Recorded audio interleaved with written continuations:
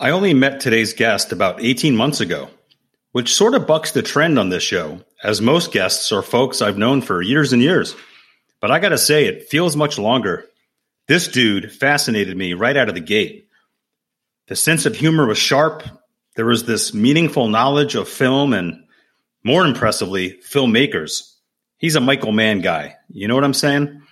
And I just assumed he liked the war on drugs, which he does.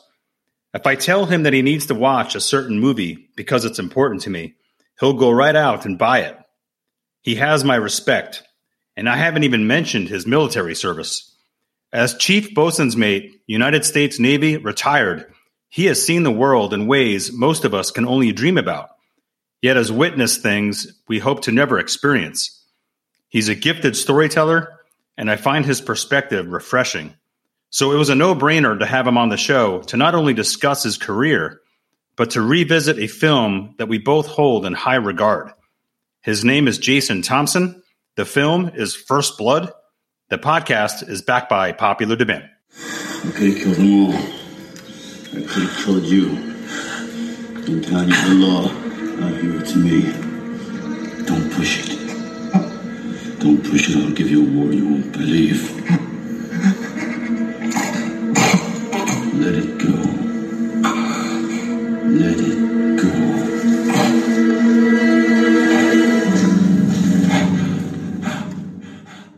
Jason Thompson, welcome to my show, my friend. I've been wanting you on this show for a little while now. We're gonna talk about how we met in a few minutes because it's not that long ago. No, not really. I'm thrilled to have you. Welcome. How you doing tonight? Number one, I'm very excited. I remember listening to Backed by Popular Demand when you had your brother on for Raiders of the Lost Ark. Nice. And I have Indiana Jones paraphernalia throughout the house, so I was giddy. And then I was like, I want to get on this guy's show. Like, oh my God. And I'm truly giddy to be here to talk about one of my favorite flicks, First Blood. I'm ready. Awesome. And before we do that, mere minutes ago, before you and I got on and hit record, Aaron Judge, my boy, just went yard against the Rangers for number 62. You're wearing a Detroit Tigers shirt as we speak. Obviously, you're a baseball guy. I know you're a baseball guy based on our back and forth. How do you feel about Aaron Judge? What are your thoughts about that? Number one, it's an incredible season. But I think what's even more interesting to me than the 60-second home run, which is great. I mean, American League all-time leader, single season leader. That's just awesome. He's in the hunt for the Triple Crown too. Yep. And that's an achievement because my own guy, Miguel Cabrera, was the last guy to do it. And it hadn't happened since 67 with Carl Yastrzemski up in Boston. I didn't think I was going to see it in my lifetime just because of the way modern hitters are. This is a hell of a run for Aaron Judge, and I'm really rooting that this man gets the Triple Crown as well. I think the thing that I'm most impressed with him, two things. One is the way he goes about himself and his demeanor, and Sure. he's got a lot of Jeter in him in terms of how he puts the team forward and doesn't say a lot with the press and sort of deflects a lot of attention, which I really love about him. And I think that's a great role model for kids to kind of look up to, but also that he takes it on himself to hit for average. And, in this day with strikeouts up and guys that usually have power like that, they usually have a lot of strikeouts. But the fact that he's above 300 for the season and he's threatening Triple Crown, like that is very impressive. What's more impressive is the fact that he's like 6'7". He doesn't have a strike zone. He doesn't. Aaron Judge has a strike district. Right. His strike zone has its own zip code. And it's amazing he's adapted to that because he knows that, pitchers were taking that as a weakness. The strike zone's enormous. His swing has to cover that whole zone. And he's adapted. And that's the great thing. That's what all great ball players do. They adapt to injury. They adapt to situations. Aaron Judge has learned that, man, I have a huge strike zone. It's not Ricky Henderson at the plate. It's really not. It's a guy who's 6'7", and that ball is coming downhill at you at 90-plus miles an hour. And as we've seen, Major League umpires often miss calls.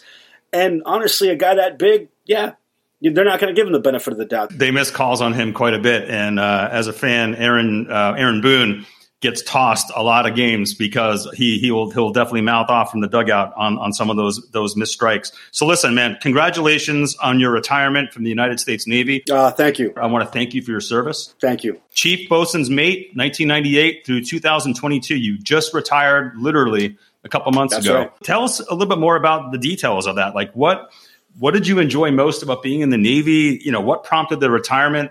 The mic is yours.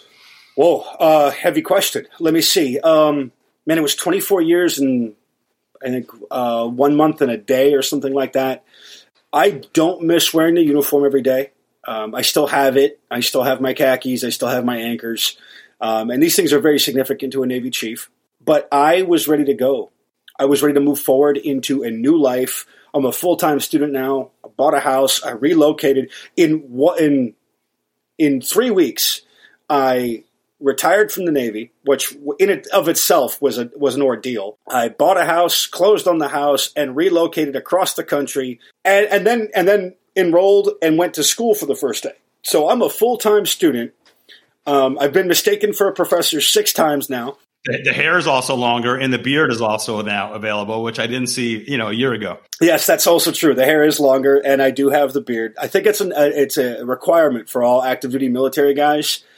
They don't let you retire unless you check the box that says, yes, I will grow a beard for at least the first year. You will not find me, in my pickup truck with a pair of wraparound shades screaming at YouTube about whatever thing is, upsetting the vets. And I'm not working a bar stool down to VFW, 5 nights a week. That's not real. That's not what I'm, built for. I'm very excited to be a full-time student. It's been a total change of pace. But there are occasions where I absolutely miss my friends in the Navy. I miss the people more than anything. The job's the job. And anybody can do any job as long as they're well-trained and they've been in the game long enough. It's not a problem. But the lifelong friendships that you form, and especially in the Navy's Chiefs Mess community, a chief is a brother or a sister no matter where I go, no matter how long I've been retired. And I miss those candid conversations. I miss the freedom to just express whatever I'm feeling and know that I'm going to be accepted no matter what I say.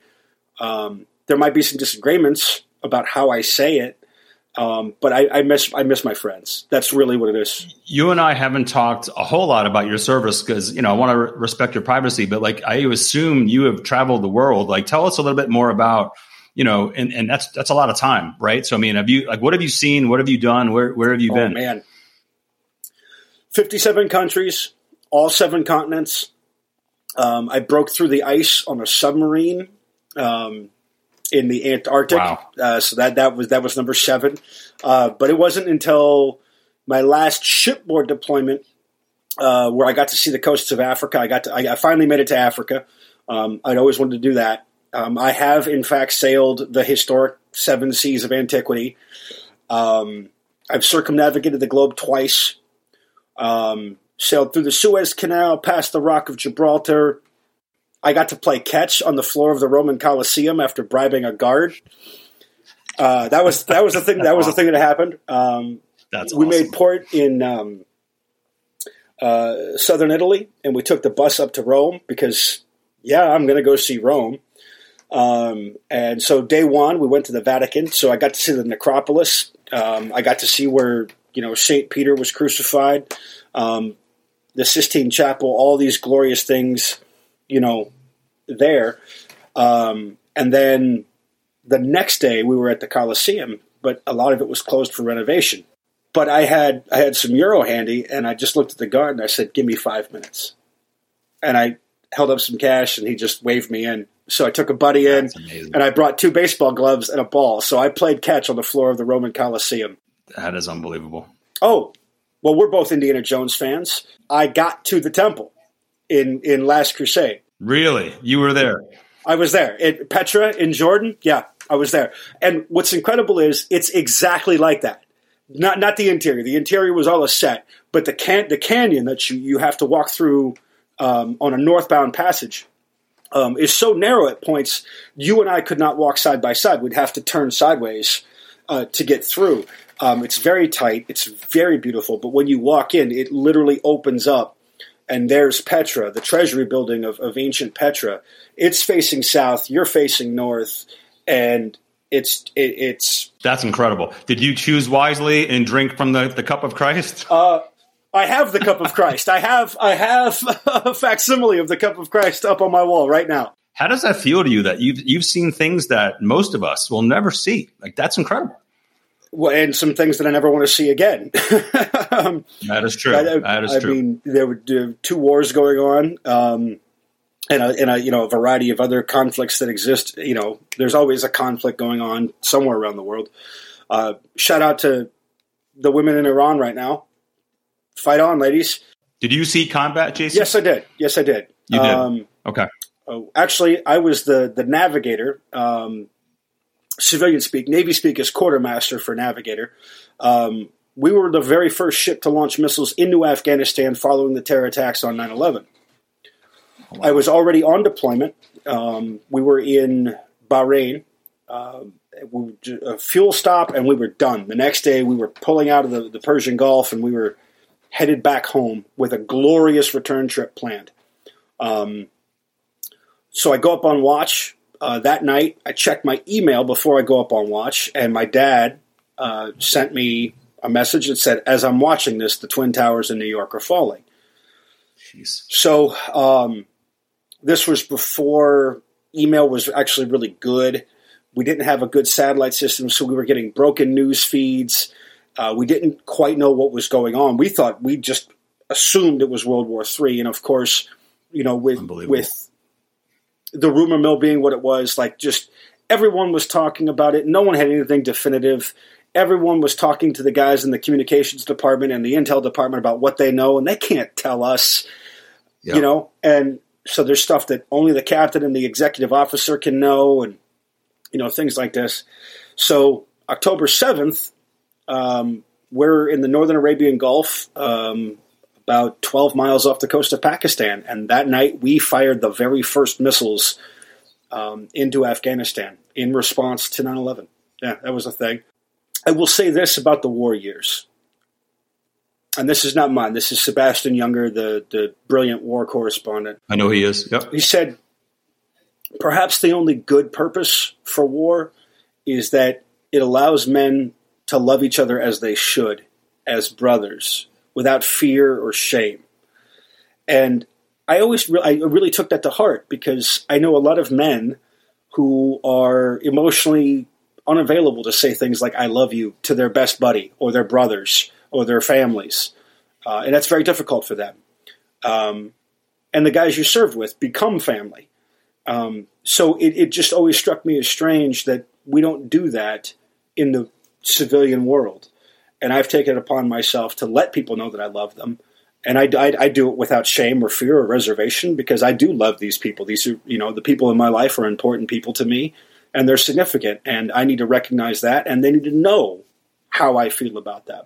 So I say it frequently. And that was perhaps the most important lesson from the war years. And there's geopolitical debates and things of that nature, and I'm not interested in those things. Politicians will be politicians. How did you know that it was time? I mean, you and I could talk about your service of 3 hours, so I apologize for wanting to kind of wrap it up. But how did you know that it was time after 24 years? Forced. Well, I had reached what's known as high year tenure. Okay. I was available to be promoted to senior chief. It just didn't happen. And so high year tenure for a chief petty officer is 24 years. So I started preparing. I wanted to stay another year in California.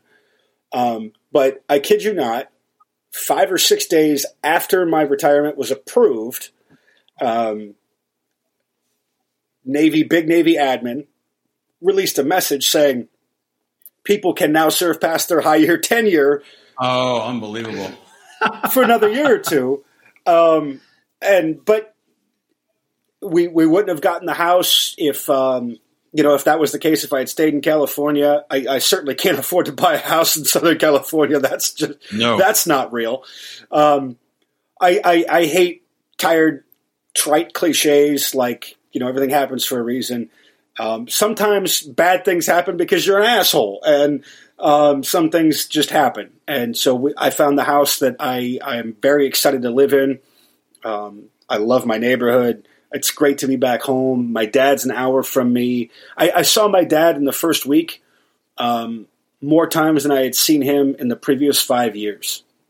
I love that. You know, from the bottom of my heart, again, I really appreciate you opening up just now and letting us, just kind of scratch the surface, honestly, about some of your experiences. And again, thank you for your service. Not an easy topic for me to pivot from, but I'm just going to do it. Just go. Let's talk about how we met. Yeah. We met in something called Video Village. I've talked about Video Village in the past on the show. It's a virtual screenplay reading initiative that my brother and my buddy Nick and I kind of created a couple years ago. But why don't you talk a little bit about how you found us? So I met your brother Jim about 12 years ago at a brunch organized by an ex-girlfriend, and I happened to be sitting next to your brother. I think Oliver had just been born or was about to be. And I had remarked that I love his name Oliver. It's not a common name. Yep. And Jim told me that he's a big comic book fan and a big film fan, and he had put a bunch of names forward to Mary Lou, who's an absolute gem of a human being, and she gave a bunch of downvotes, and finally he offered up Oliver Queen, the Green Arrow, and she said yes, and bam! And so immediately a friendship, goofing back and forth during the entire brunch. Didn't even pay attention to most of the other conversations that were going on. And then, we became social media friends. And then the pandemic. Okay. And you, Nick, and Jim put together Video Village as a way to stay in touch, to have that sense of humanity during a pretty inhumane time when we were all isolated and cut off from family and friends. And what an experience. And so you guys had already been doing it for, I guess, a year, maybe. We were doing it almost a year before you, right? Right. Because we're at the 2-year anniversary right now. We started with Glengarry Glen Ross in, I want to say, October of 2020. What a screenplay. Oh, man, that would have been incredible to see. We're going to do it again just to get you in it. Oh, my God, yes. So... First, David Mamet's just a genius. David, he doesn't get nearly the love that he deserves, but it's fine. So yes, Jim invited me, and I said, "Oh my God, this sounds like a blast! Let's do this." And so I look forward to reading the scripts. I look forward to seeing you guys' faces. It's just so much fun.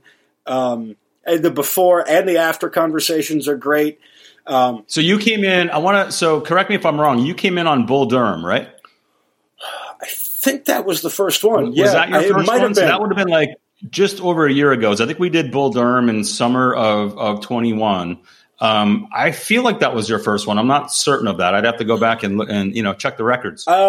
You may be right. I played Skip. I played the manager of the Durham Bulls, which was, that's right. First of all, it's an incredible movie. I love that movie. It's one of the greatest romantic comedies of all time, and it's two of America's greatest pastimes: baseball and sex. With peak Susan Sarandon. Pete Costner as well. Oh, yes, Pete Costner. Yeah, that's true. Yeah. Seriously, one of the great film stars of our time. So the way Video Village works for our listeners is that we get on Zoom, and there's usually anywhere between 10 to maybe 15 people that are involved, and they all have different characters. Some of us play multiple characters. If you have a lead part, you're only playing the lead part. But if you've got a secondary, tertiary character, you're probably doing a few of those. Anyway, we get on for a while. We introduce the newcomers. So I remember we introduced you, and then we do the reading, and then obviously there's kind of the post game, right, where everybody after the reading is done, we stay online for another 35 minutes or so. It's late for the East Coasters, not for you and me because we were both West Coast, but sure. we kind of talk. So anyway, I remember just listening to you, and I'm gonna give you a little bit of love here. So there's this presence. I wrote this down. There's this presence that Jason brings to things, like your persona, your voice, your passion. And I have a feeling that my listeners have already picked up on this, 20 minutes into this podcast. But so I was sitting there listening to you talk at the beginning and at the end. And I said this to myself. I was like, this fucking guy. And I'm like, wow. And I was texting my brother. I was texting Malone, and I'm like, Jason, this guy's awesome. And then I just started texting you. And that's sort of how our relationship kind of came out of that. Was you and I started texting each other on a pretty regular basis. And I remember I would just send you, like, I picked up on something with you really quickly, that you and I had a very similar film and music taste, I would say. And I think we probably, again, only really barely gotten into that. But like, I could tell really quickly that you and I were developing a bit of a shorthand. And I would like, I think I referenced The War on Drugs to you at one point, which is one of my one of my favorite bands. And you wrote back and you're like, I've got the vinyl for Lost in the Dream. And I'm like, all right, this guy's legit. I get this guy. He gets me. We're going to be fast friends. And so we've been sort of like, kind of like doing this dance for like the better part of a year now, where we send each other random film thoughts and opinions and exchanges. And I'll say something about David Fincher. You'll write me back something about Paul Thomas Anderson. Like, I feel like I found my equal in a lot of things. Right. And so like, again, like, as I said at the start of this, like, I've been wanting to have you on the show for a while. We just needed to find the right topic. But like, it's amazing to me that we've had this connection, and I've only known you for a year. It's funny that as we get older, our circle of friends closes, as it's going to, right? Yep. And it's rare, as you reach a certain age, that you meet new friends and you make new friends. It doesn't happen very often. And so when it does happen, because as you get older, you start to know, what you're down for, what you dig, what you like to read, what you like to listen to, what you like to watch. You know these things. And there are sort of subtextual clues that come out in the mix. A reference here, a lyric there, an author's name there that just sparks a thing. And you're like, wait a minute, you know that? How do you? Okay. And then, you start to, unravel a little bit. You pull at you pull at the strings and you start to piece these things together. And I remember very distinctly after the War on Drugs conversation, I went back through and I listened to their whole catalog the next day, just on a loop as I was doing these things. I'll have you know, I still have not watched Out of the Furnace. That's okay. But all right. I did buy it, so that's next. Ooh, I'm impressed that you actually laid down. That's nice. Yeah. Solid. So, I trust your judgment now so clearly and so evidently that I was like, oh yeah, and it's got Christian Bale with a shotgun on the cover. Like, I'm in. Let's do this. You're gonna love it. It's one of the best movies of the last decade that nobody really knows about. That's a bold statement, and I like that. And that's a good conversation to have. Some of the best movies that no one knows about, because Social Network got a lot of attention, and rightfully so. Script by Aaron Sorkin, David Fincher film, huge cast. Yeah, great performances, amazing score. Academy Award nominations and wins. But Out of the Furnace is one of those things that slipped under the radar. And people who like film, what was another one? Prisoners. Denis Villeneuve. Oh, yeah, sure, with Hugh Jackman. Yeah, and Jackman gave the performance of his life in that. He was never better. It's interesting. Like when we do our Video Village stuff, like I'm not the most talkative guy, which is ironic because I have a podcast, which makes no sense. This is hard for me. And but you'll say stuff in our pregame and our postgame, and I'll be sitting there listening to you, and you'll make a reference, and I'll be like, "That fucking guy just made a money reference." And Scott Safon does that as well. Safon's another guy that I love, and like he's going to be on my next episode. And you guys both make these references, and these, you nail something, and I'll be like, I'll literally write you in real time while you're talking, like, Jason, that's fantastic. I love that you just said that. So like a couple months ago, I guess back in May, I give my brother all the props on this, because the first year of this show, I was interviewing people that I've worked with throughout my career. And it was, getting to know them, their accomplishments. It was always more of a marketing sort of lens. And I loved doing that. But my brother had the idea that let's revisit Top Gun right on the eve of Top Gun Maverick coming out. And that's when I did an episode with him and Scott and Nick, and we talked about Top Gun and why that movie was significant. And that really sort of inspired me to sort of pivot the show. And I've always wanted to focus the show on film in some capacity, but I answer to nobody but myself on the show. So I decided it's a great feeling. That's a great feeling. It's an amazing, it's very liberating. And I was like, you know what? As much as I liked the early episodes, I want to focus on movies that are important to me for numerous reasons. So after Top Gun, I did Wayne's World, which was a throwback, and it was really revisiting my college life and some of my buddies. And then I did a Tarantino episode with my buddy Lance a couple weeks back. And so you and I have been kind of figuring out what was the right topic to talk about, as I knew I was going to have you on. I'm like, Jason's definitely going to be a guest. I don't know what we're going to talk about with Jason, but you and I eventually landed on First Blood. Yes. A great film. It's celebrating its 40th anniversary this month. So let's talk a little bit about how First Blood both entered our lives. I'll start. And my brother's going to appreciate this because the first time I saw this movie was on VCR. The VCRs just kind of came out in 1983, 82, right around the time that First Blood was released. And I remember, and we went down to the Video Connection in Danbury, Connecticut, and we rented First Blood. And I remember like being in the video store and I saw this wall, right? And this was like all the movies were, when you rented it, that you brought it home and it was in like this blue leather, big giant cassette case. And we bring home First Blood. And I couldn't believe that there was like this concept where you can actually go to the store and you took a movie home. Like this was just like, this was 1983. We didn't have cable. I didn't understand this. Like this was just fascinating to me. And I'm telling you, this was a life-changing moment for Dennis Kamlik for so many reasons.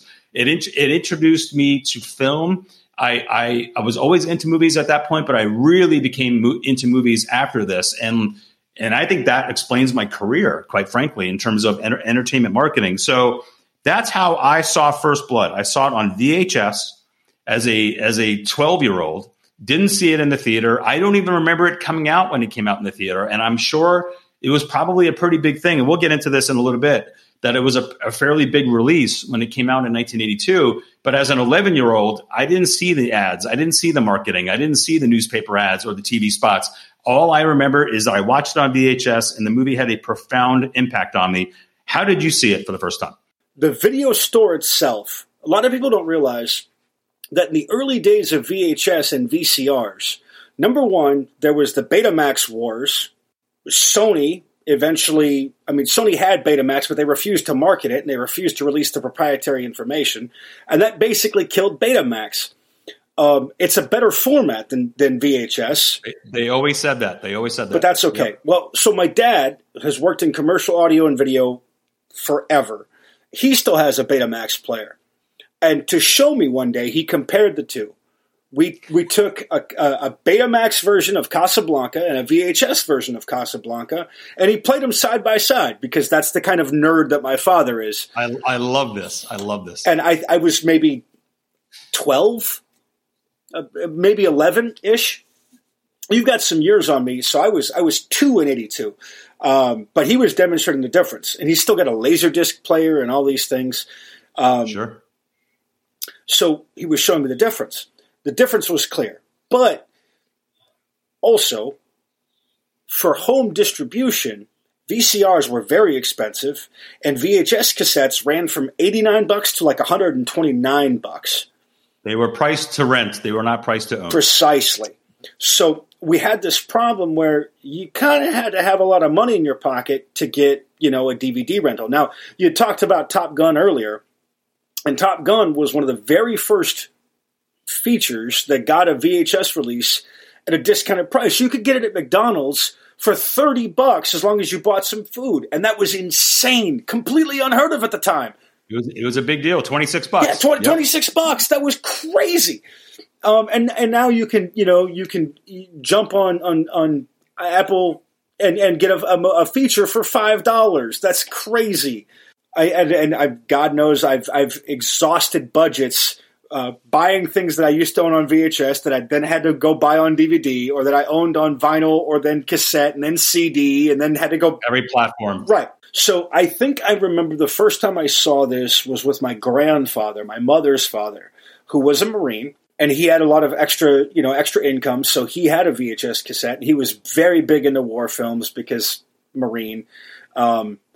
But a very thoughtful guy, a very intuitive human being, very, very interested in art. He was a painter, a drafter, an architect. He liked a lot of artistic expression in his life. But war films are war films. And while I wouldn't technically qualify Rambo as a war film, I agree. It has a war history. Mm-hmm. And that is significant, especially in the character of John Rambo and, the sheriff of the town. So I think he was watching it when I was visiting him one day. And it was riveting because I had never seen anything like this before. And much like yourself, I'm certain I was far too young to be watching a thing of this nature.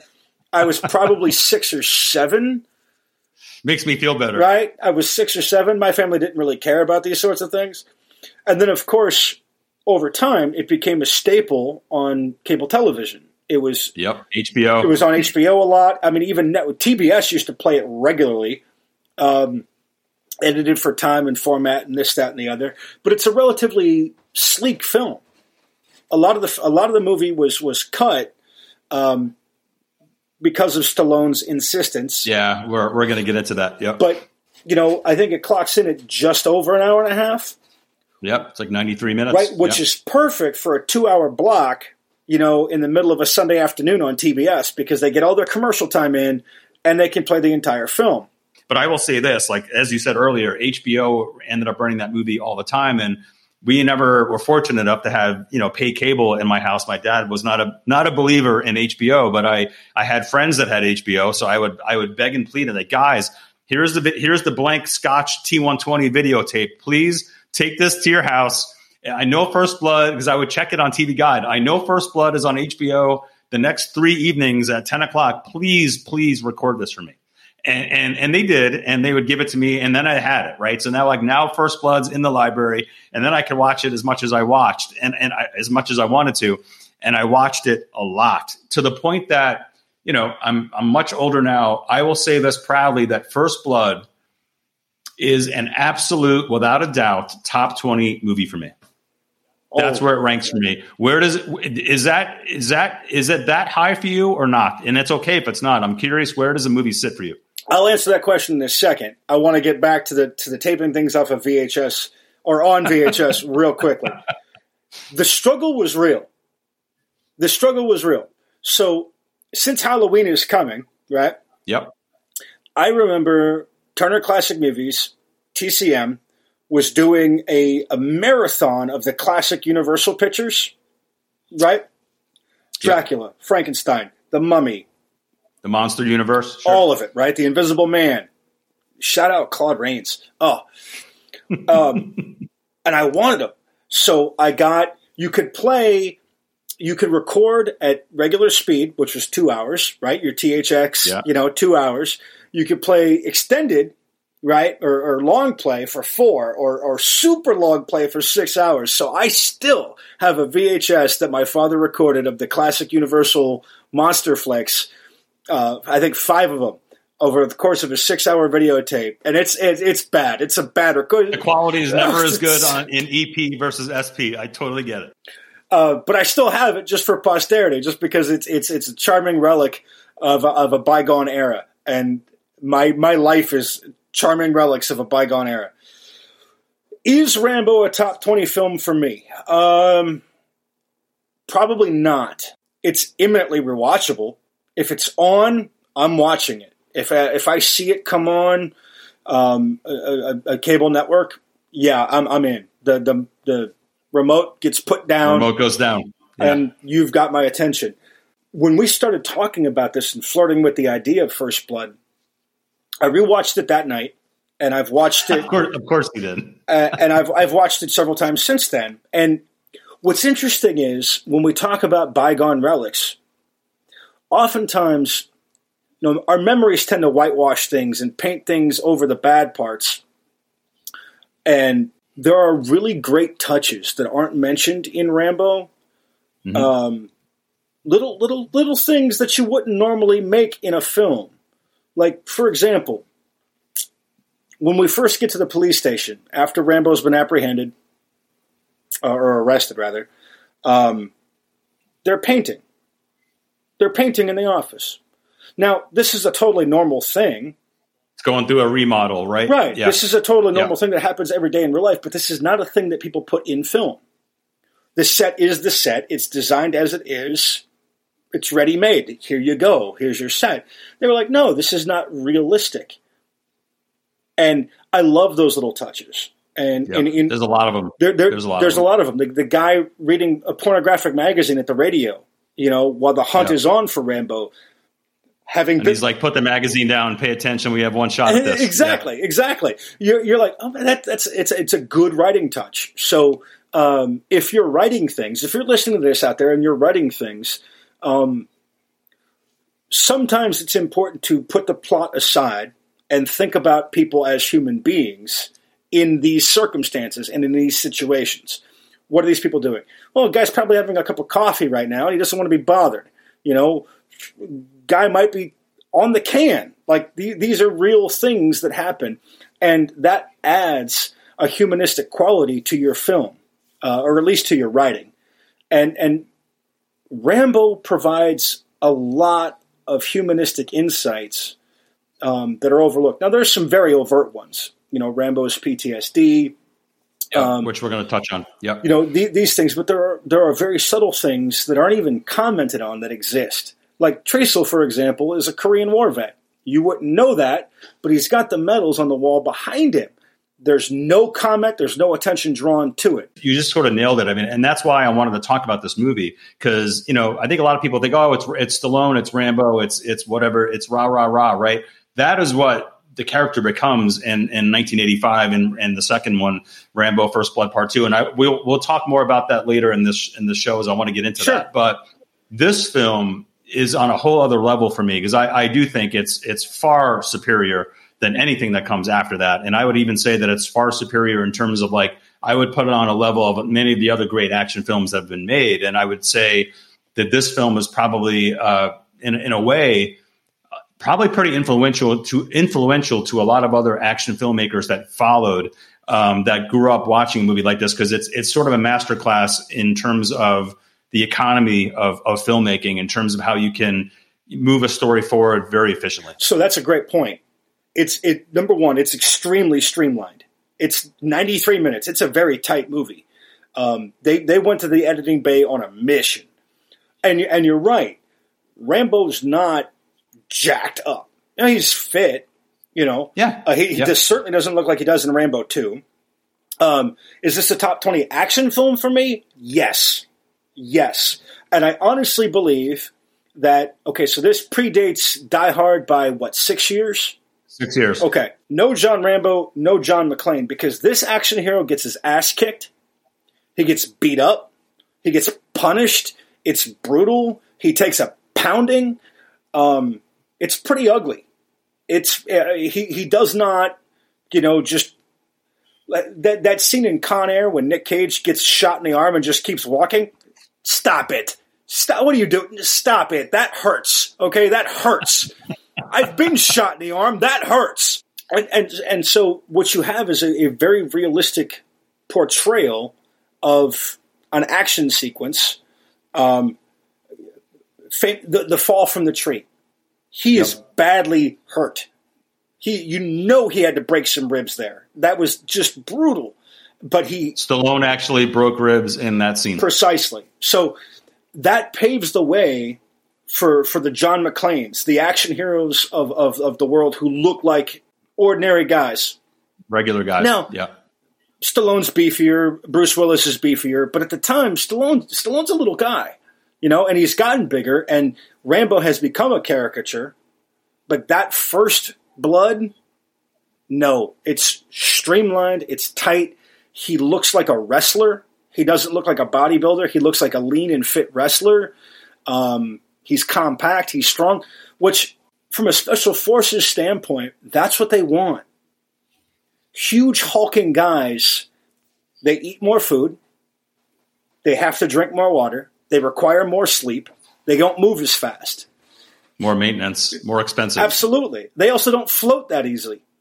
Yeah. Right? So the smaller you are, the more compact the weapon, the better you are as an operative. And this is what, 18 and 19-year-olds who are packed in gyms trying to be Navy SEALs don't understand. What I wrote down was like, this is a really tough movie. It's cold, it's gray, dirty, it's bloody, it's grisly, it's sweaty, and they just don't make films like that very often. And I think that in 1982, I think that's why this movie is really meaningful and really important, because it's sort of like, is the mid 80s, the Reagan era 80s changed shortly after this. And I'm going to get into that a little bit later with Rambo 2 and everything else that came after that. But this movie sort of stands apart because it was so different. So I want to do a little bit of a deep dive on this movie. So it came out October 22nd, 1982. It's based on the best-selling 72 novel by David Morrell, which I did read. And I, again, read that at an age where I probably should not have been allowed to read that book. Sylvester Stallone is John Rambo, and two who I would call heavy hitter supporting actors, the late Brian Dennehy and the late Richard Crenna. Dennehy plays Will Teasel, the sheriff of this town, and Richard Crenna plays Colonel Samuel Troutman, who was Rambo's colonel in Vietnam.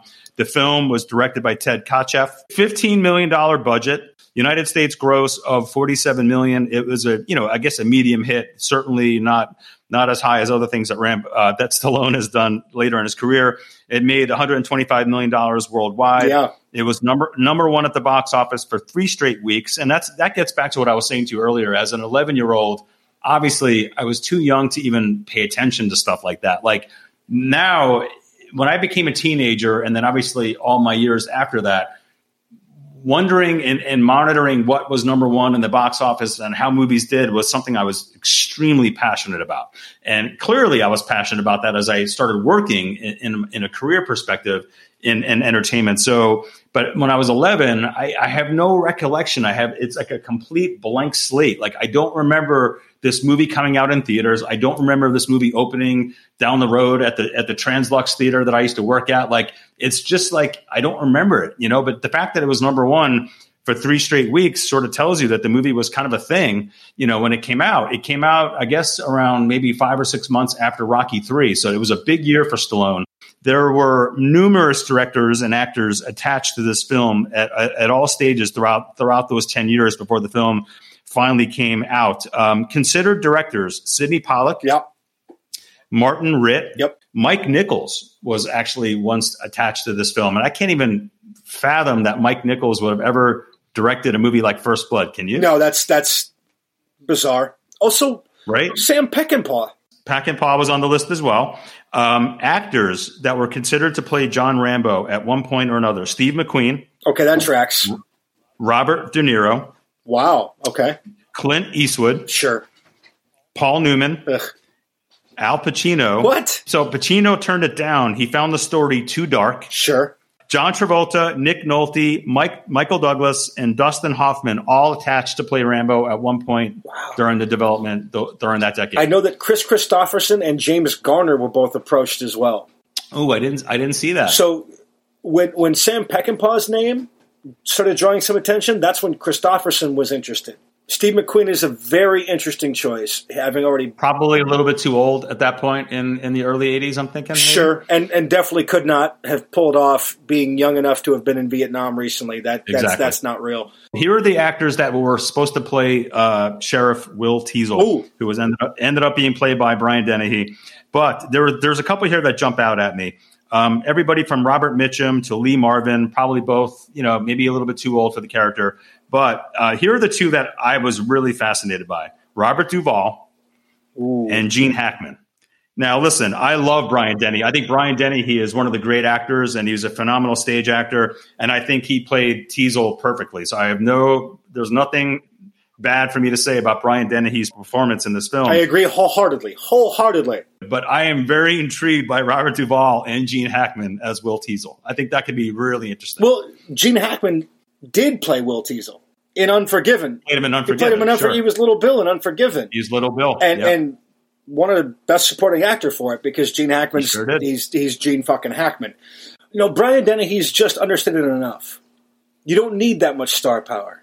You really don't. You need the everyman, because we're talking about the town of, was it Hope, Oregon, or Hope, Washington? I think it was supposed to be. Oregon, yeah. He's supposed to be an everyman. Now, Robert Duvall's an interesting choice, too. Oh, man, that's good. That's tough. Robert. But, I mean, Brian Dennehy doesn't command the screen like Duvall does.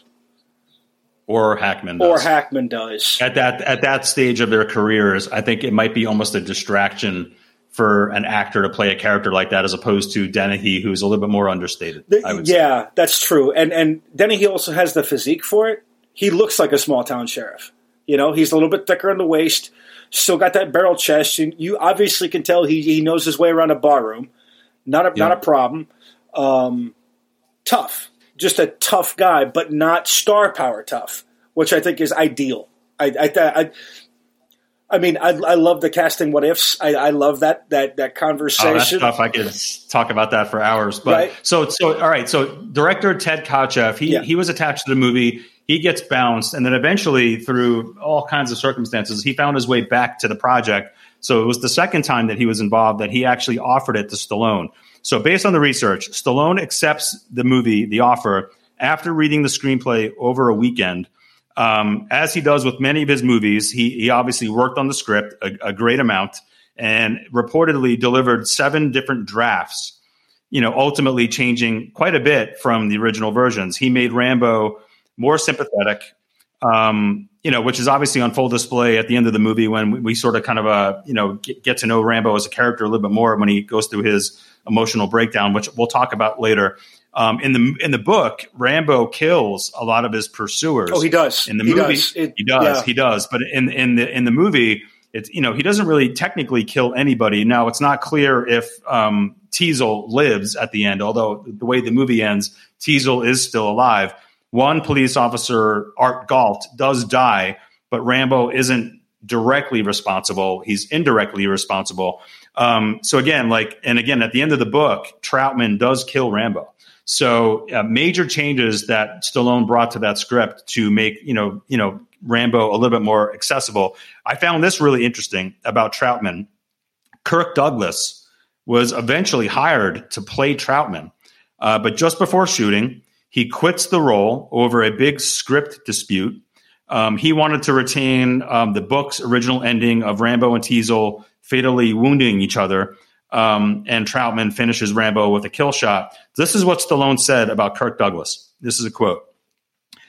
"The plan to include Kirk Douglas snowballed into something I never expected. He says to me, 'Here's what I want. At the very end of this movie, I should kill you.' The audience sees a cop car driving away, and as it disappears into the fog, a hand reaches up to the rearview mirror. The camera turns up and we see me. It turns up a bit higher and I'm wearing your headband." End quote. And Stallone was like, no go. This guy's got a whole other kind of take on Colonel Troutman. That led to Kirk Douglas walking off the film. They had to scramble quickly and hire Richard Crenna. And I believe he was hired literally days before they started shooting the film. Okay. So Kirk Douglas is a Hollywood legend. Sure. Everyone loves him. One of the all-time great chins in film. I mean, it's him and Burt Lancaster, like just 2 legendary chins, like jaws of iron. But that speaks to a sort of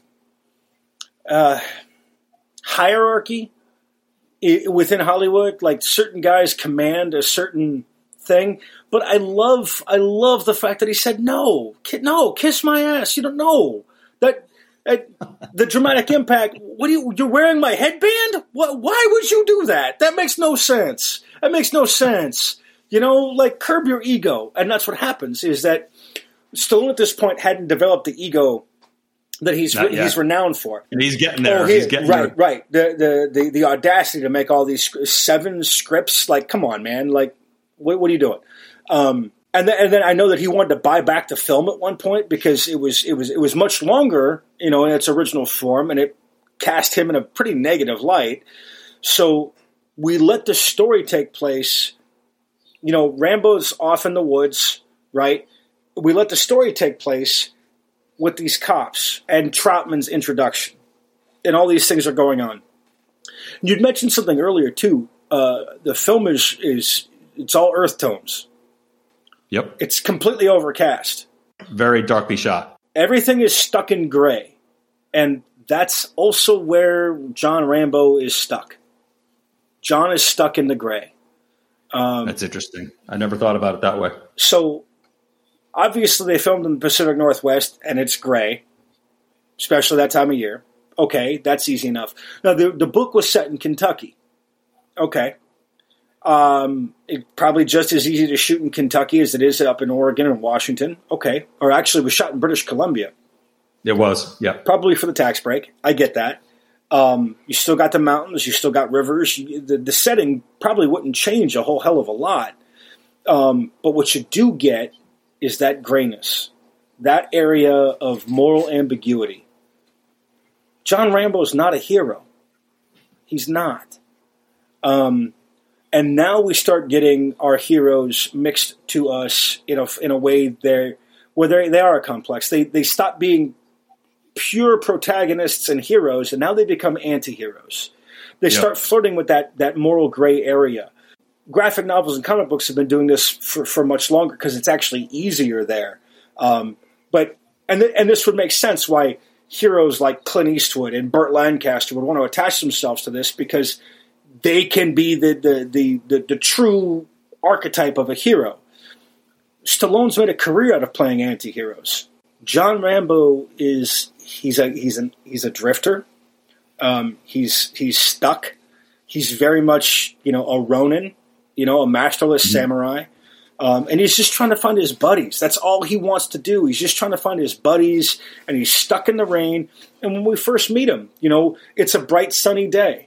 It's a bright, sunny day, and he finds out one of the last buddies he's got left alive is dead because of Agent Orange and the cancer that it gave him, and he meets his old war buddy's wife and their kids, and she's not interested in having this discussion at all. No. And then it just goes gray, and then it starts to rain. And to draw that comparison back to Unforgiven, when it rains, it pours. And it starts to rain in Rambo, and that's when all hell breaks loose. You talked about the original rough cut. A couple of interesting things about this movie. One is apparently the production ran over schedule, so much so that Richard Crenna's role in the movie had to be cut because had it gone any longer, they would have had to have paid him more. So the reason that Troutman is not in the film a whole hell of a lot is because of financial reasons. That blew my mind when I read that. Secondly, you talked about the fact that the original cut of this movie came in between 3 to 3.5 hours. And Stallone, as you just referenced, he thought it was terrible. Yeah. So much so that he thought the movie was unwatchable. He was sick to his stomach, that he contemplated trying to buy the rights to the movie and destroying the film, never making it see the light of day because it was so unwatchable. So obviously, after heavy re-editing, the movie was cut down to 93 minutes, as we talked about earlier. Ultimately, that was the version that was released in theaters. And they even reshot the ending in March of 82, a mere 6 months before the film is released. They reshot the ending because the original ending was not working. So I say that to say that I can't believe that there was a possibility that First Blood was never going to be released because it was so unwatchable. Can you imagine a world without First Blood, a world without John Rambo, who becomes this huge pop culture icon 3 years later with Rambo 2 in the Reagan 80s? Like, can you imagine that it was that close to not ever seeing the light of day? Amazing. He had his own toy line after Rambo 2. There was a series of toys marketed for Rambo. I mean, back in the 80s. Video games. Oh, the whole bit. Oh, my God. And we would be deprived of one of the all-time great action heroes, or anti-heroes, as I said earlier. But also, it literally changed the way we made action movies. I mean, there aren't any huge, massive explosions, nope. Right? I mean, the ending is a little bit, but that's about it, right? Right, but that's actually kind of realistic because he's in like an ammo warehouse, so he blows some things up, okay? But it's not this over-the-top, man on not fire, we're not looking at like a Tom Cruise flick here. It's a small town. It's going to draw all the attention in the town. Of course it is. Everything is deeply understated. But here's what's really cool about this. You mentioned some of the budget constrictions with regards to Crenna.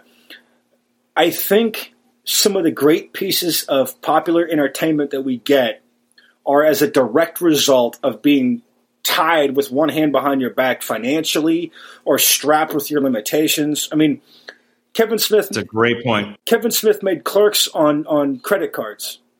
Yep. He built his entire career, and it's a good one, on credit cards.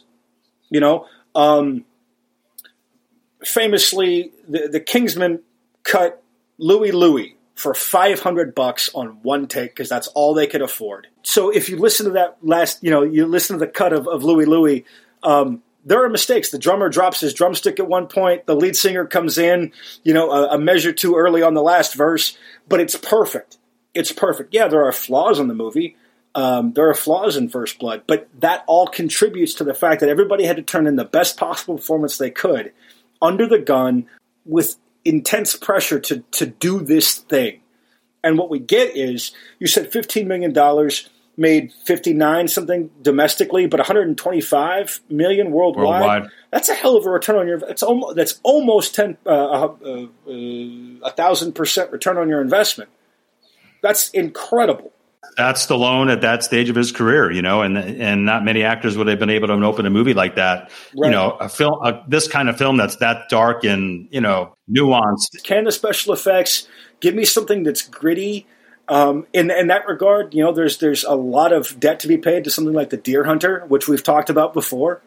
Sure. I know you're a big fan of Deliverance. It's a very gritty thing to it. There is a realism to it. And again, it's not a war film, but it's the after effects of war with war elements. War. The impact of the war, which we're going to get into. So before we take a break, I thought it was interesting. I just wanted to read two quick critical responses to First Blood. Ooh. The New York Times film critic Janet Maslin described this movie as a fierce, agile, hollow-eyed hero. He's tormented, he's misunderstood, he's amazingly resourceful. But she actually praised the film's story for its energy and its ingenuity. Conversely, Variety, which is, a trade paper, called the movie a mess and criticized its ending for not providing a proper resolution for the main character.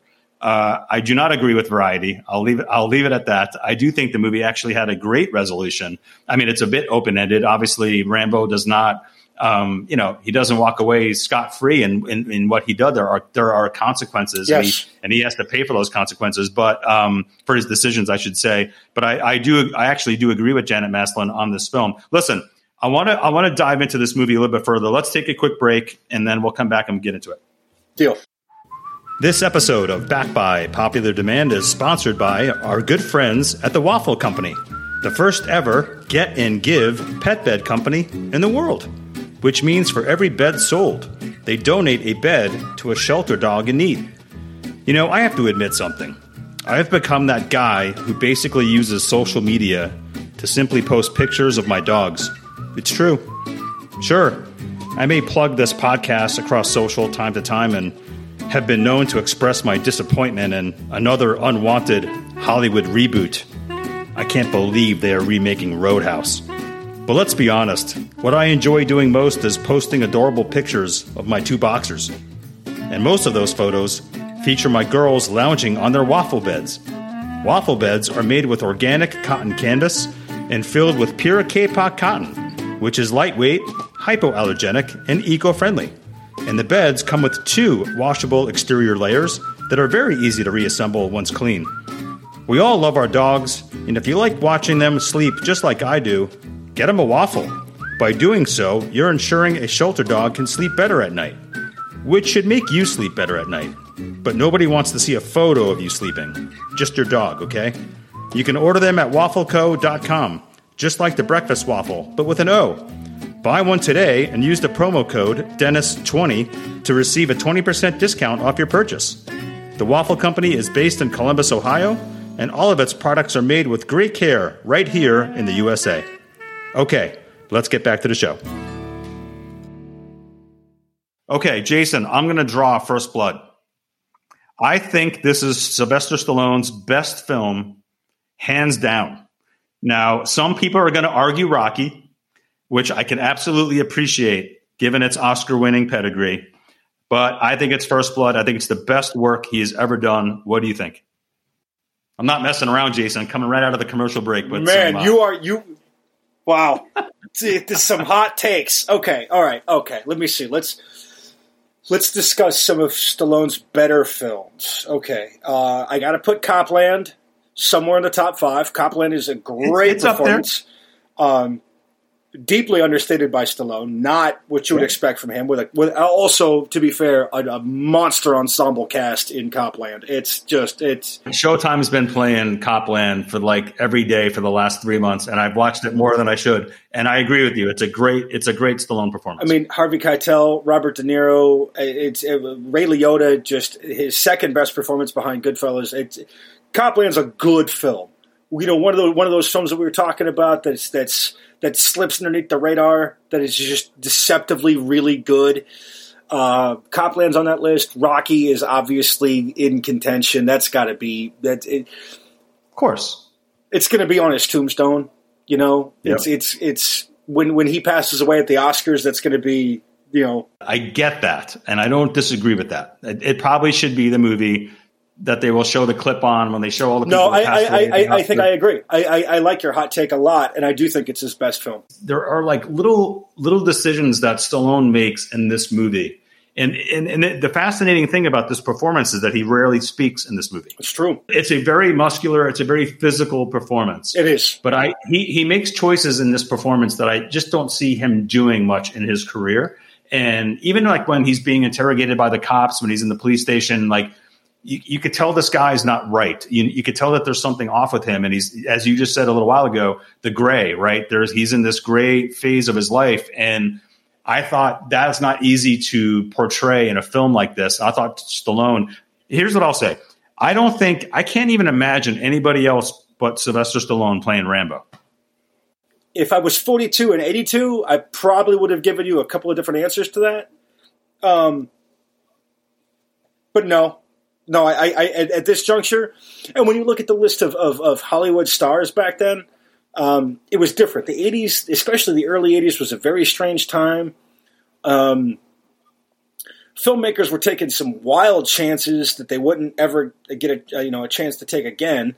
But with that said, you mentioned something. There's something not right with this guy, David Caruso. Who plays one of the cops. Sure. He plays like Mitch or something like that. He plays Mitch. He says, there's something wrong with this guy. Do you not see what's happening here? So right there's a sort of moral voice to the film. I think why I say that this is the best thing he's ever done is like, listen, Stallone has done, you referenced, you didn't even finish your list, but you referenced Copland and there's a few things that he's done that are certainly noteworthy, but I think this movie there's an intelligence to this film. There's a substance to this movie that is very rare for genre movies like this, for action films like this. And I think, and a lot of that doesn't really even come through until the very end when Rambo has his breakdown, which we're going to talk about in a few minutes. But this movie has several interesting themes that are sort of at play here. There's the PTSD piece to it, what war does to our soldiers. And you obviously can speak to that a lot better than I can. How soldiers are, leveraged and exploited by the war machine, sure. Right? Which this movie is clearly talking about how soldiers are treated how the Vietnam War soldiers were treated when they returned to America, and that is clearly, the focus of Rambo's speech at the very end of this film. But like that, that's what I'm talking about. Those are the themes that are at play in this movie that your garden variety action movie doesn't necessarily have. No, because it's a very clear good and white. Rambo acts completely out of proportion to what's happening to him. But that's incidental to how he's being treated. Yes. Right? The violence in this film is it's not what I would refer to as pornographic violence. Right? Nope. Pornographic violence serves only to exploit the idea of seeing something gruesome happen on the screen. It doesn't serve the plot. Scorsese and Tarantino have caught a lot of chaff in their careers for being violent. But the violence in their films is a consequence, or the violence itself has a consequence. It's incidental to the characters, right? And so once we realize that, we start thinking, hey, if Teasle had just been kinder, more interested as a fellow vet in taking care of this guy, we wouldn't have had this problem to begin with. He's abused, he's mistreated, and he responds, okay, a little out of pocket, okay, a lot out of pocket, but we understand the nature. And Teasel should have known, damn well should have known, this is a POW, or could be possibly be a POW. When they took his shirt off and he's completely scarred up, like, okay, hold on. A reasonable sheriff should have said, okay, everyone just relax. Let's put the shiny objects down. Put our egos to the side. Right. Let's not make any sudden movements. Let's be cool. Maybe we go get a court psychologist in here, and we sit down and we talk about ways out of this situation. He did not choose to do that. He did not make that choice. And the violence that happens to him and his team of deputies is a direct result of his choice. And if we're going to talk about, accountability, Tiesel's on the line for a lot. Well, that's what makes this film work. It's the duality of these three lead characters. You got Rambo. Rambo is, he's not painted as a sadist. He's tormented, misunderstood, very resourceful. But again, a victim of war, a pawn of the government, right? He obviously goes off the deep end in this movie and certainly makes decisions that he shouldn't have made. So he's this character that makes a bad decision, but we as the viewer watching First Blood root for this guy. I mean, tell me that you don't root for Rambo every step of the way. When you're watching him hunt these guys down, when he runs into the town at the end and he's blowing up the gas station and the outpost, he's like, you want to see this guy succeed, which is really, that's a tricky thing for a director to pull off. For a viewer, when you know this guy is wrong, yet you're rooting for him. Then you've got Teasel, right? Who's this badass sheriff. I don't question the fact that this guy cares for his people. He cares for his community. He's probably, he served his country in Korea. Sure. He probably at his core, a good person, right? But makes bad decisions with Rambo, treats this guy, beats this guy up in the station, shouldn't have done it. And then you've got Troutman, who, and I want to play a clip in a minute from the very first scene when Troutman comes into this film and he's talking about Rambo's background and how he made Rambo, not God. And you could tell that this guy gets off on the fact that Rambo is causing problems in this town. Yes, because he created this guy. He's proud of it. He also knows this guy is doing something that's completely irresponsible and just wrong. Right. From a tactical standpoint, he's limitlessly thrilled with what Rambo's done. He's got the entire National Guard after this guy. He's got the whole town on high alert. This is one man, right? And Troutman, from a military standpoint, he's proud of this human being, but also he has a sentimental tie to him, right? Because they served together. He trained him. So there's that. So Troutman's trying to overcome that border, right? Whereas Teasel is trying very hard. Actually, he's not trying very hard to put his own ego aside because he wants to maintain control because he's the sheriff and goddammit, this is his town and people are going to follow the rules of law and order, even though Teasel himself jumps way the fuck out of line. He's way out of line. There's that great scene in the tent shortly after they meet where Troutman and Teasel meet where he says, if a prisoner is being mistreated, then the prisoner comes to me. No prisoner comes to the sheriff and says, I'm being mistreated. Who's going to do that? That's not real. That's not real. And he knows it's not real. But he's using it as a valid excuse to get out, which, we've seen echoed in modern day. Let's listen to what Troutman says about Rambo in the introductory scene. Oh, this is so good. I'm going to get chills. Rambo's a civilian now. He's my problem. I don't think you understand. I didn't come here to rescue Rambo from you. I came here to rescue you from him. Well, we all appreciate your concern, Colonel. I will try to be extra careful. I'm just amazed that he allowed any of your posse to live. Is that right? Strictly speaking, he slipped up. You're lucky to be breathing. That's just great. Colonel, you came out here to find out why one of your machines blew a gasket. You don't seem to want to accept the fact that you're dealing with an expert in guerrilla warfare. With a man who's the best. With guns, with knives, with his bare hands. A man who's been trained to ignore pain, ignore weather, to live off the land, to eat things and to make a billy goat puke. In Vietnam, his job was to dispose of enemy personnel. To kill. Period. Win by attrition. Well, Rambo was the best. I love that sequence. It's one of my most quotable scenes from the movie. The other thing about Troutman, Jason, that I thought was really interesting is when the National Guard comes in, right? These are a bunch of freaking yahoos that work at CBS on the weekend, and these guys come in and they were specifically told by Teasel to not use firepower against Rambo, yet they do. Sure. And they blow him up in this cave, right? So Teasel and Troutman get up there. They take the helicopter up there, and Teasel, I should say, is all pissed off that these guys killed Rambo. Yet Troutman stands there and he knows, he taught this guy. He knows that Rambo is still alive. And there's a shot, and I think you know what I'm talking about. There's a shot on Troutman when they show the cave, and you can you see some of the smoke coming up, and they cut back to his face, and he's got like this grin, like he knows that Rambo is still alive. And that is really fascinating for a character. He knows this guy, did something just terrible to these police officers, and he hunted these guys down, yet he's kind of happy for him that he's still alive. Yes, he is, because he's proud of him. And there's a certain ego there. If you've ever trained or taught somebody how to do a thing, and they go on to exceed your wildest expectations, it makes you proud. And in this regard, as a professional combatant, Colonel Troutman's proud. And he has to dial that in a little bit. And he does. That bar sequence is a really heartfelt moment. Yeah. And it's a very important scene to the film at large. When he and Teasel are talking? Right. Yeah. When they finally sit down, Troutman.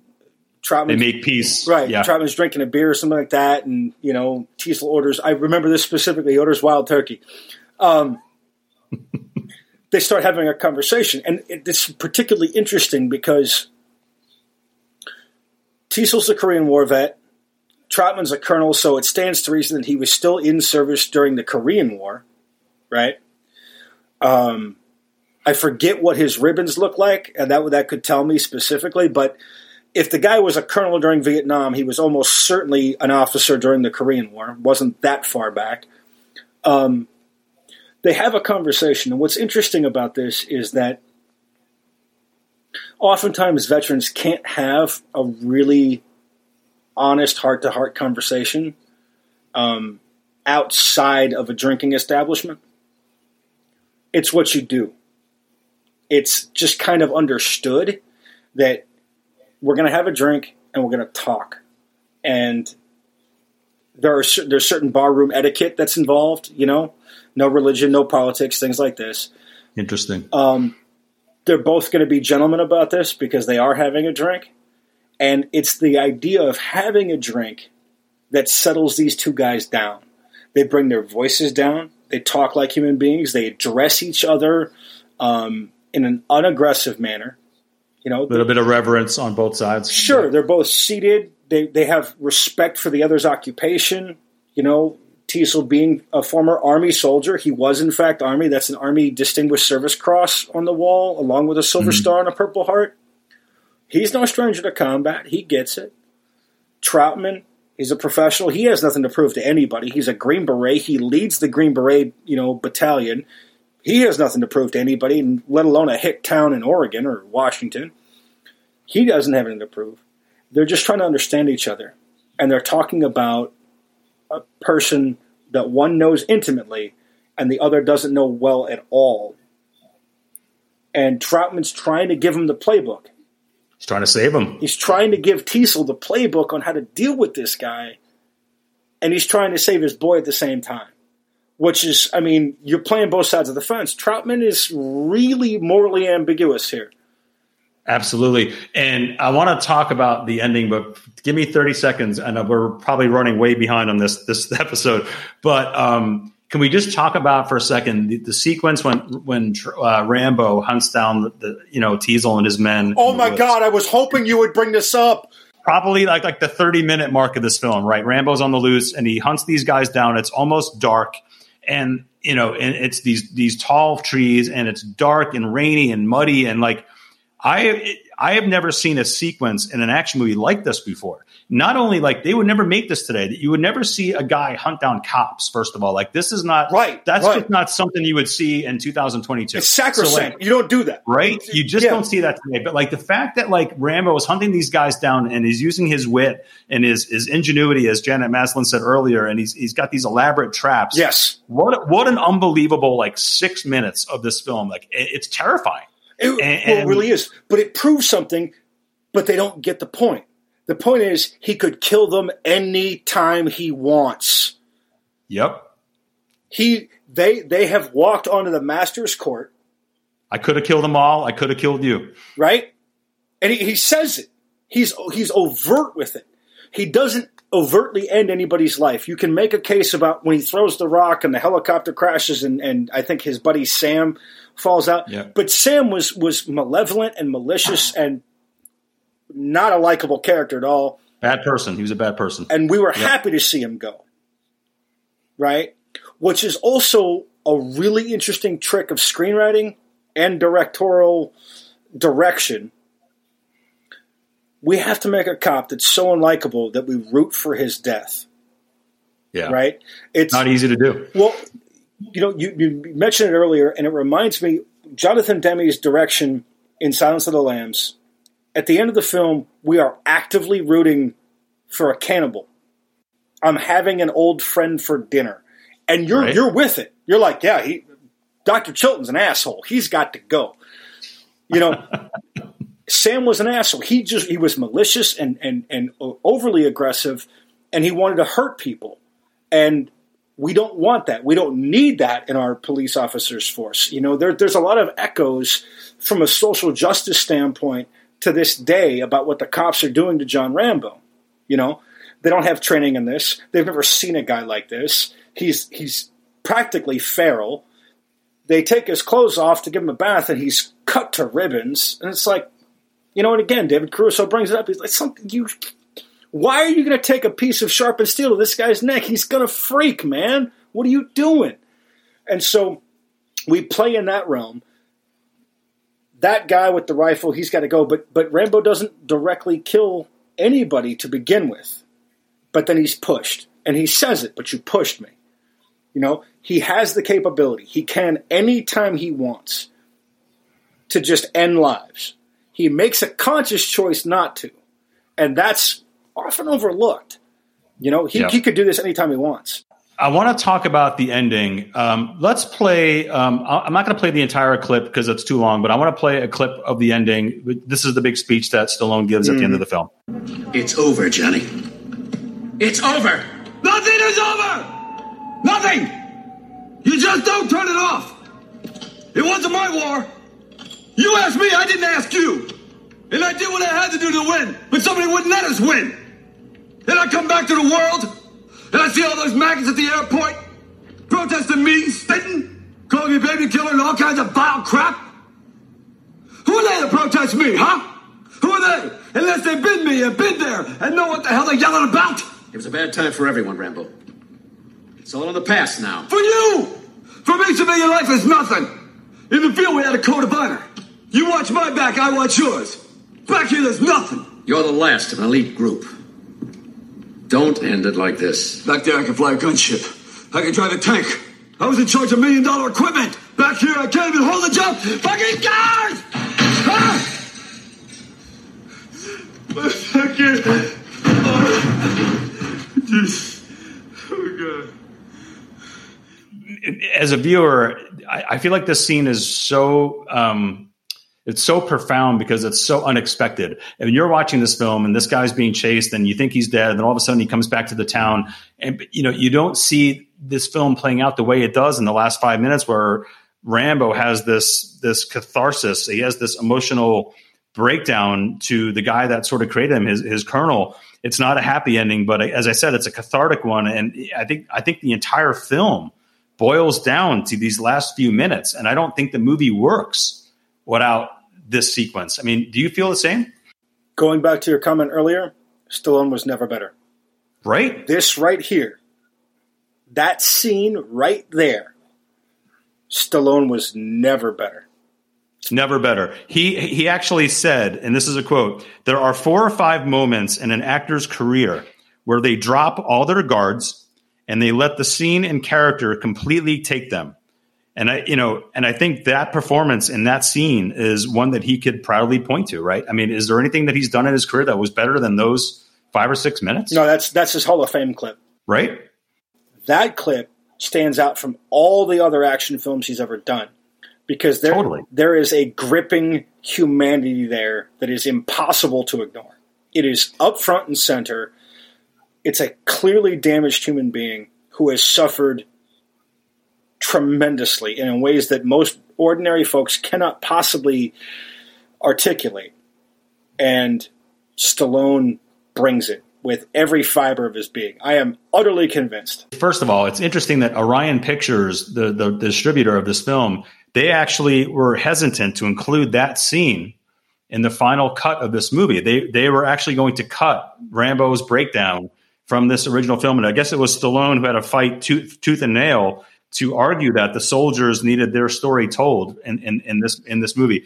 So I can't even imagine that there was a version of this film that scene is not included. But going back to what you just said about, this soldier's breakdown, and Jason, I have to imagine that given what you've done and your experiences in the Navy, that you've seen some bad shit. And Sure. Again, that's a whole other conversation. That's a different podcast. But I guess I'll ask you this because PTSD is something that Hollywood has done in a lot of movies. And I could even list some of the films that come to mind: Born on the 4th of July, The Hurt Locker, American Sniper, more recent films, but. The Deer Hunter and Taxi Driver, and many of the others that actually predated First Blood. But do you feel like, I guess, Rambo's breakdown, is that accurate? Is that something that you feel like Hollywood got right? Do you feel like Hollywood gets PTSD right? Hollywood, by and large, misses the mark. I'll say 6, maybe 7 out of 10. That scene is a 10 for 10. Really? So you feel like that's spot on? That's it. That is 100% it. I dealt with this. What about that scene makes you think that? Okay, so let's talk about what exactly Rambo is discussing in that scene. He's talking about his buddies. He's talking about coming back home and rebuilding this car, right? Yep. These things that soldiers, sailors, Marines, airmen, Coast Guardsmen talk about when they're overseas are a way to keep them connected to their other life. And I do mean the other life, because there's what you do out there and then you come back home, right? For all of its problems, The Hurt Locker does a really good job of that. Out there, he's exceptional. Here, he's lost. He's lost. He's distracted. He's a mediocre husband. He's a mediocre father. In that moment, Rambo connects the human elements of his buddies. He doesn't talk about the stuff that they did. He doesn't talk about what their ranks were or where they trained or where they served together. He talks about working on cars. He talks about the things that they wanted to do, their goals and their aspirations, because they were stuck in this in-between. And the in-between was the Vietnam War. And he is relating his experiences on a humanistic level because he would connect with his buddies on a very deep personal level, even if it was something like just rebuilding a car, which is something that happens every day in America. And all of that is taken away from him. And he is the only one left. He doesn't have anybody left on his team that he can talk to. So there's nobody really that can understand what he went through in the moment. Now, he can talk to Troutman, but Troutman wasn't there on those missions, right? So he doesn't have that shared context. Troutman trained him, which is different. It's like having a conversation with your teacher as opposed to having a conversation with your classmate. Rambo can't relate to anybody anymore. He can't. And in subsequent films, we see that he lives alone. He goes out alone. He does things alone because he's got nobody left that he can relate to share those experiences. He didn't. I can't confirm this, but an unanswerable question. One gets the feeling that Rambo served several years in Vietnam. And back then, it wasn't a 6-month rotation. You did a year, right? And if you re-upped, you did another year. There are guys who served 3, 4, 5 tours in Vietnam, so that became your life. Like, think about spending your entire college career in a combat zone. You know, your dorm buddies become your best friends on the planet, even if you don't even like them. And so that's what's real. And so he's relating this human experience he had about, you know, playing with his guys and working on cars with his buddies, because that's a human thing. It doesn't involve the tools of war, the nature of warfare. He just wants to get back to being a human being again, and nobody will let him. So we see this over and over again, but his breakdown is completely vulnerable. It's he's helpless. He's snapped. It echoes all the way back to the first scene in the film. You know, he's just walking into town to link up with an old buddy, and he finds out his buddy's gone, and that's the last of them. I'll say this before we wrap, because I want to be respectful of your time, but like, no, don't be respectful of my time. We can go as long as you want. We'll go a little bit longer, and that's totally fine. Here's what it is for me that I'm disappointed about with the other movies that came out after this film, is that First Blood has a moral compass, right? Yeah. This film, like, right or wrong, every character is on either side of right or wrong, and we just talked about that a little while ago. That is why I think First Blood is a superb achievement for me. Yes. Now, Rambo comes 3 years later, right? And I'll tell you, like, I'm 14 years old in 1985, and I fucking loved Rambo First Blood Part 2. Yeah, you do. Do. James Cameron co-wrote the movie. I'm not even sure if you know that. And, like, I was 14 and I was, I'm into it. I bought the black camo pants and I wanted the knife, which I wasn't allowed to get. But like, I had Rambo posters up. I was all in. And for what it was it's Reagan era, as I said earlier. It's escapism. Yeah. It's just pure action. Rambo in the sequel and the movie that after that, he's redeemed, right? He is transformed from this damaged soul that you just talked about into this hero, right? Right. He goes back to get the guys that were left behind and he blows everybody away. He's got the bow and arrow. And as an action spectacle, it's fine. Sure. And it's entertaining. It's harmless. It's like, it's a throwaway action movie. And I loved it at 14. Mm-hmm. At 51, I don't love it. And it's funny, you referenced Indiana Jones earlier and Raiders of the Lost Ark and the episode that my brother was on. I liken Rambo 2 to the sequel, Indiana Jones and the Temple of Doom, where it goes to the other end of the spectrum. And I'm not dinging Temple of Doom. It's a fine action movie for what it is, but it's harmless. It's a throwaway, escapist action film, as was Rambo 2, but nothing really meaningful and deep about it. And Rambo 2 was the same. And that's why First Blood and Raiders resonate to me as much as they do, because they had something to say. Well, it completely makes sense. And I mean, they cashed in on the success.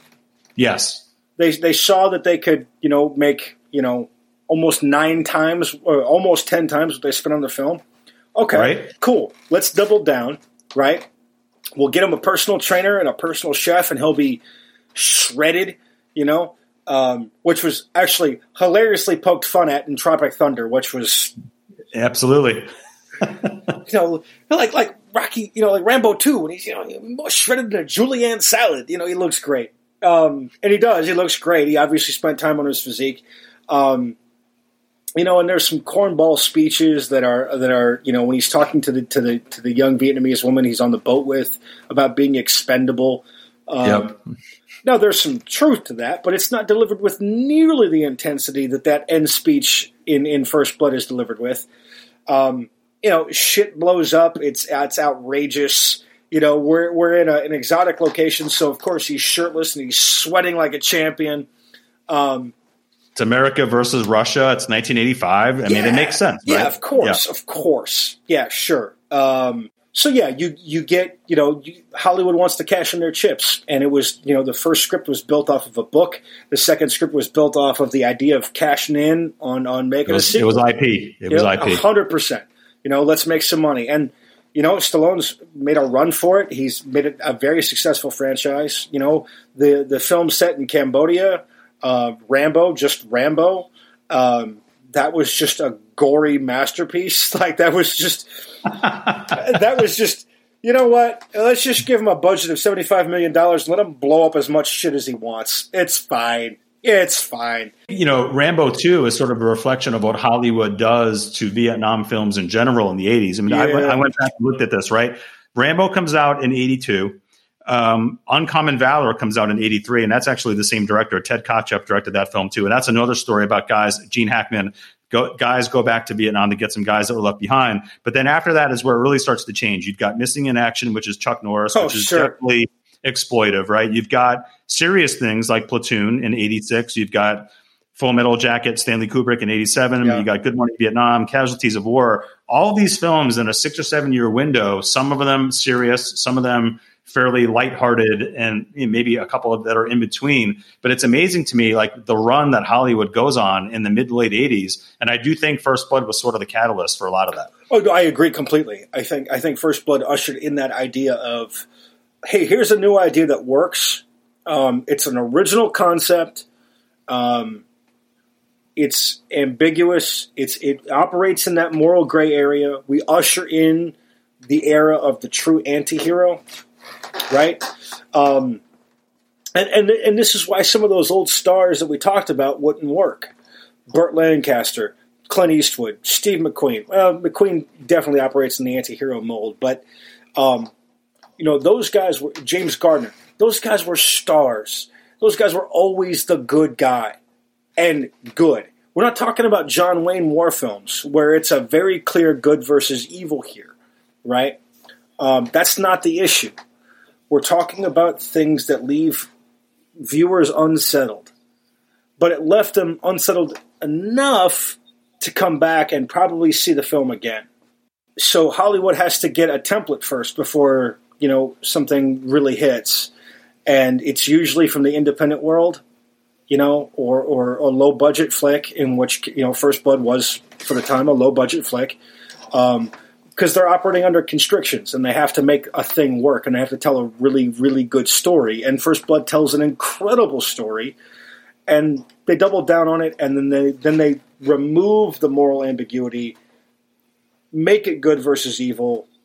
Boom, here we go. Right. It's very black and white after First Blood, which is why I think it's interesting that this is the only character that I think, or the only film I should say, that Stallone ever did that was that gray, and after that he was always on the good side of the character. He never really he never played a character I can even think of again that was morally ambiguous like John Rambo was in the first film. No, actually, now that you mention it, I don't think I can think of one either. When Stallone makes a movie, we all know about it, so nothing he ever did slipped under the radar. But no, it is the idea of taking a chance on something, and when they made their money back wholesale and then some, yeah, they really doubled down on it. But for itself, yeah, it's tight. There's not really a moment where you want to get up and go to the bathroom in this film. Nope.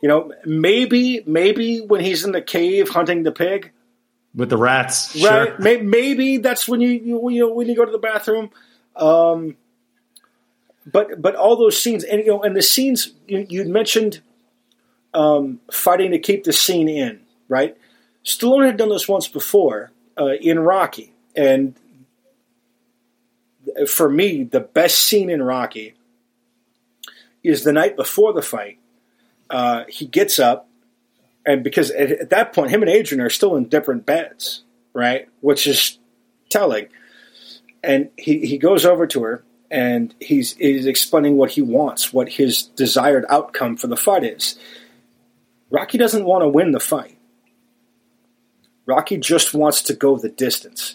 He honestly does not care if he wins or loses. He just wants to prove it to himself. He wants to go the distance with Apollo Creed because no one's ever done it before. That's all he wants. And that's what he's most proud of. That's what the Yo Adrian, I did it part is. He went the distance with the heavyweight champion of the world, right?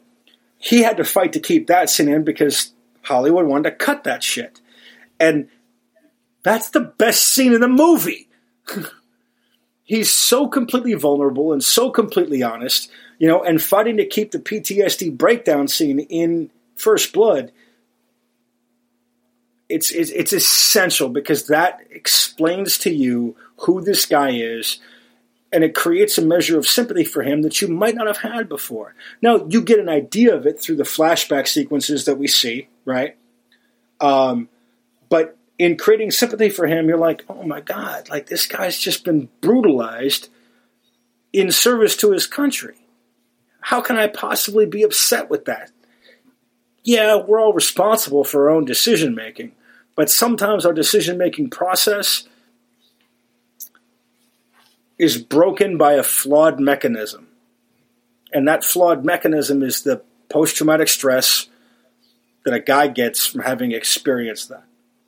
And it's very... Jason, you talked about going the distance that, Stallone or Rocky goes in that film. And, and I want to tie it back and get a little corny here, but, you went the distance in your service to this country. Yeah. 24 years is nothing to sniff at. And that is impressive. And you've got my respect. And I was thinking about what I wanted to have you on. I wanted to make sure it was right. It was the right topic and something that was a little bit more thoughtful and meaningful because of what you've seen and what you've done. And to tie it to a movie, obviously kind of trivializes that a little bit, as I said earlier, but I appreciate you coming on. And I do think this was the right decision. It was the right topic. And the big question I have is, what are we going to talk about next? Because clearly you're going to come back because, I can't imagine that you're not coming back to talk about something else. And maybe I'll let you have carte blanche of what movie is next. Oh man, I'll give you that power. How does that sound? Anytime you want to talk about this, I am game. Well, it's timely. Let me say that. This conversation we're having right now, on the tail end of October 4th, I'm going through kind of a tough spot right now.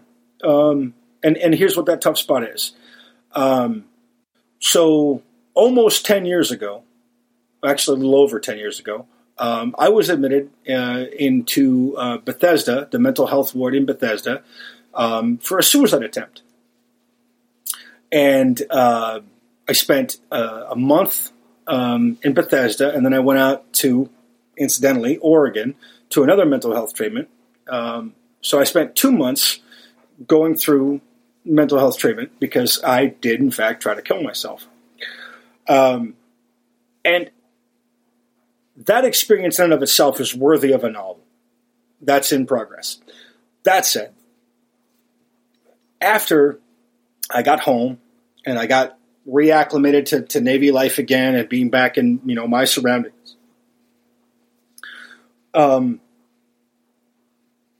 what I noticed and realized was that a lot of people close to me, family members, family friends, would use that experience to talk about themselves. They would tell me things like, well, I would never do that. Okay, that's a great way. Good for you. Yeah, that's awesome. I feel better about myself immediately because I'm not you. Cool, awesome. Exactly. They would elaborate how their relationship with God wouldn't allow them to do that. Okay, well, I don't have that same relationship. They would use this platform. They would use my experiences and my thoughts and my feelings as an excuse to talk about themselves. That's awful. Right? And to this day, I have a very difficult time sharing my emotions and my feelings because, not invariably, but a lot of the time, the people I'm talking to choose to make this about themselves.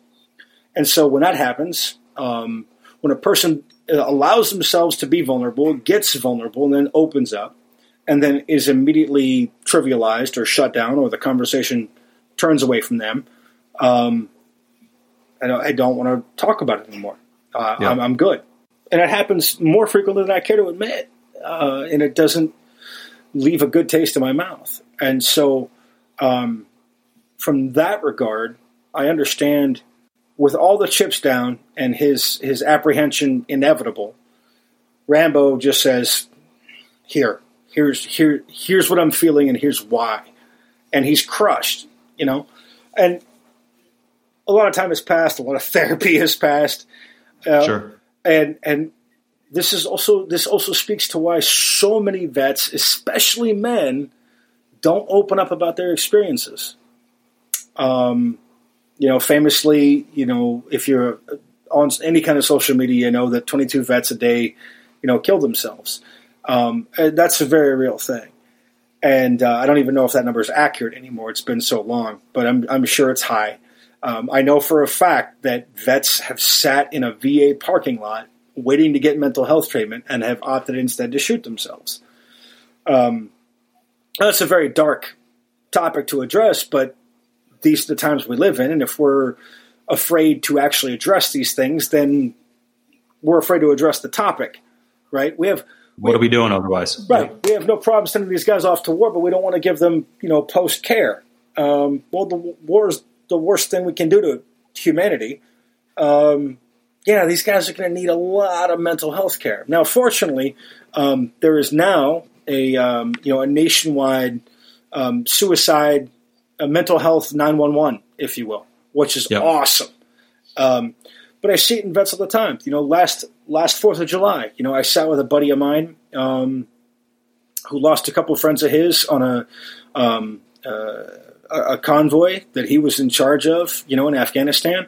And guys died on his watch, and he feels personally responsible for that. Is he? No.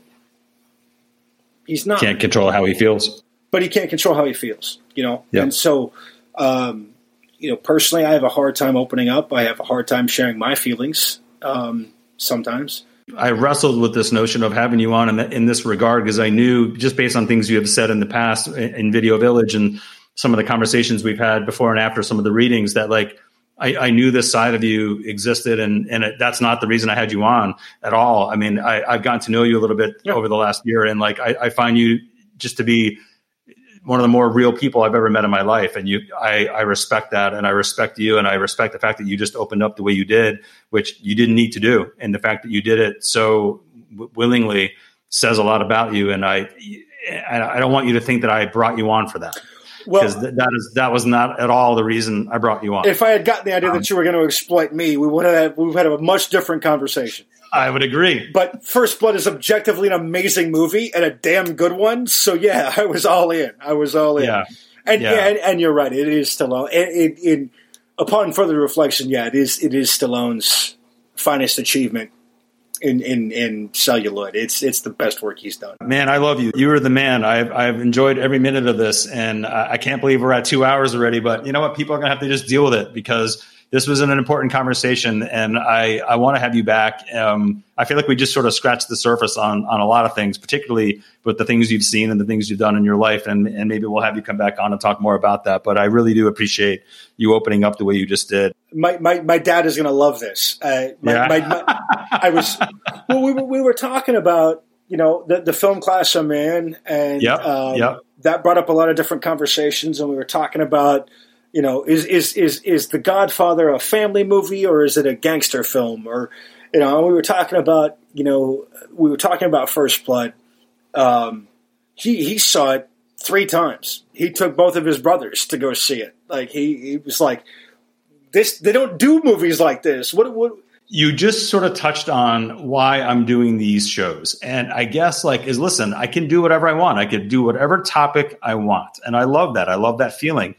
But I'm very thoughtful in the movies that I choose because they have to be something that's meaningful to me at whatever stage of my life that movie and I intersected. And First Blood, for all the reasons we just sort of articulated, is one of those films for me. It's an action film, but it's more than that, and it's meaningful, and it has something to say. There are themes about it that not most movies capture, and so that's why I chose it, And then the challenge is, all right, who do I want to bring on to talk about that best articulate that? And you and I started going back and forth about First Blood. We're yes, this has to be. There's a million movies you and I could have done, but First Blood, it just made sense. And I have Scott Saffon coming on in a few weeks, and we're going to talk about Deliverance, which turns 50 this year, which is literally one of my favorite films. And I know Scott. And I know what he thinks of that film, and he lives in Georgia, and there's a whole Georgia component to that film, and I can't wait to get into that as well. But But these are the decisions I get to make, and they're very liberating because I could choose so many different movies, and these are the ones I'm going to choose. And I don't care if I get 8 listeners to listen to the Deliverance episode because that's probably all I'm going to get. And I know you'll be one of the 8, and I'll be one of the 8,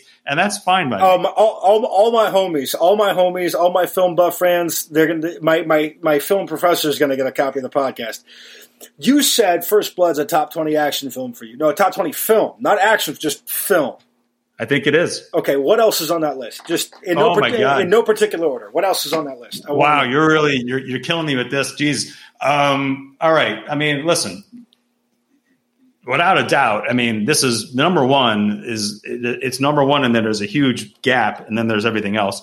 2001: A Space Odyssey is absolutely number one. You got the film poster behind you. The French one sheet is right behind me in my little studio here. Raiders, as we mentioned earlier, is definitely on the list. Deliverance is on the list. Sure. More recently, I would put Heat on the list. Oh God. Michael Mann. Oh God, yeah. Big. Yeah, if you want to come back and talk about Heat, man, you consider it done. We'll talk about when. I'll tell you what. We talk about Heat. It's going to be a 3-hour podcast. That's after editing. Heat. There are so many elements of Heat that Right? Oh my God. Okay. The bank sequence, the withdrawal, right? When they're moving down the street. That is literally taught to Marines in combat. I heard this. I read about that. That's actually taught because that's a perfect withdrawal. The communication, the firing, the covering fire, all of it is perfect. I even read that they show the way Val Kilmer handled his rifles. Yes. In that sequence is like the way to hold a firearm. 100%. Unbelievable. Yeah. Unbelievable. That's because it's okay, so John Wick, there is a very specific style to the way John Wick carries his weapon and the way he uses it. He's ambidextrous with his weapon, but it's what's called the center axis, right? So you're familiar with math. You've got the vertical and the horizontal axis. So the vertical axis, the center axis, that's where he holds his weapon. It's almost always in the center of his body. Right? So wherever he turns, the weapon turns, right? Yep. It's not out here. He's not flagging anybody. It's very compact. Close to his torso. Right. It's very compact and direct. Okay. That's a very action sequence thing to do, right? The way Val Kilmer handles his weapon in Heat is perfect. Amazing. Here's what I'll say, because you and I, right before we started recording, we were talking about you just got a new Blu-ray player that your dad got you. And And I just bought, a couple years ago, I bought the 4K Blu-ray. And I know that I know Heat just came out on 4K not that long ago, right? Here's what I propose. We're doing this now in real time. Okay. The next episode that you come back, we'll probably do this early next year, okay? Okay. Because I'm pretty much scheduled for the rest of fourth quarter. We're going to both watch the 4K of Heat, and then you and I are going to come on and talk about why Heat is one of the greatest movies ever. How's that sound? Yes. I just bought the book Heat 2. Oh, I'm reading it right now. I just started it. It just came in the mail yesterday. I just started it. Okay. We have to talk about the deeply underrated career of Michael Mann.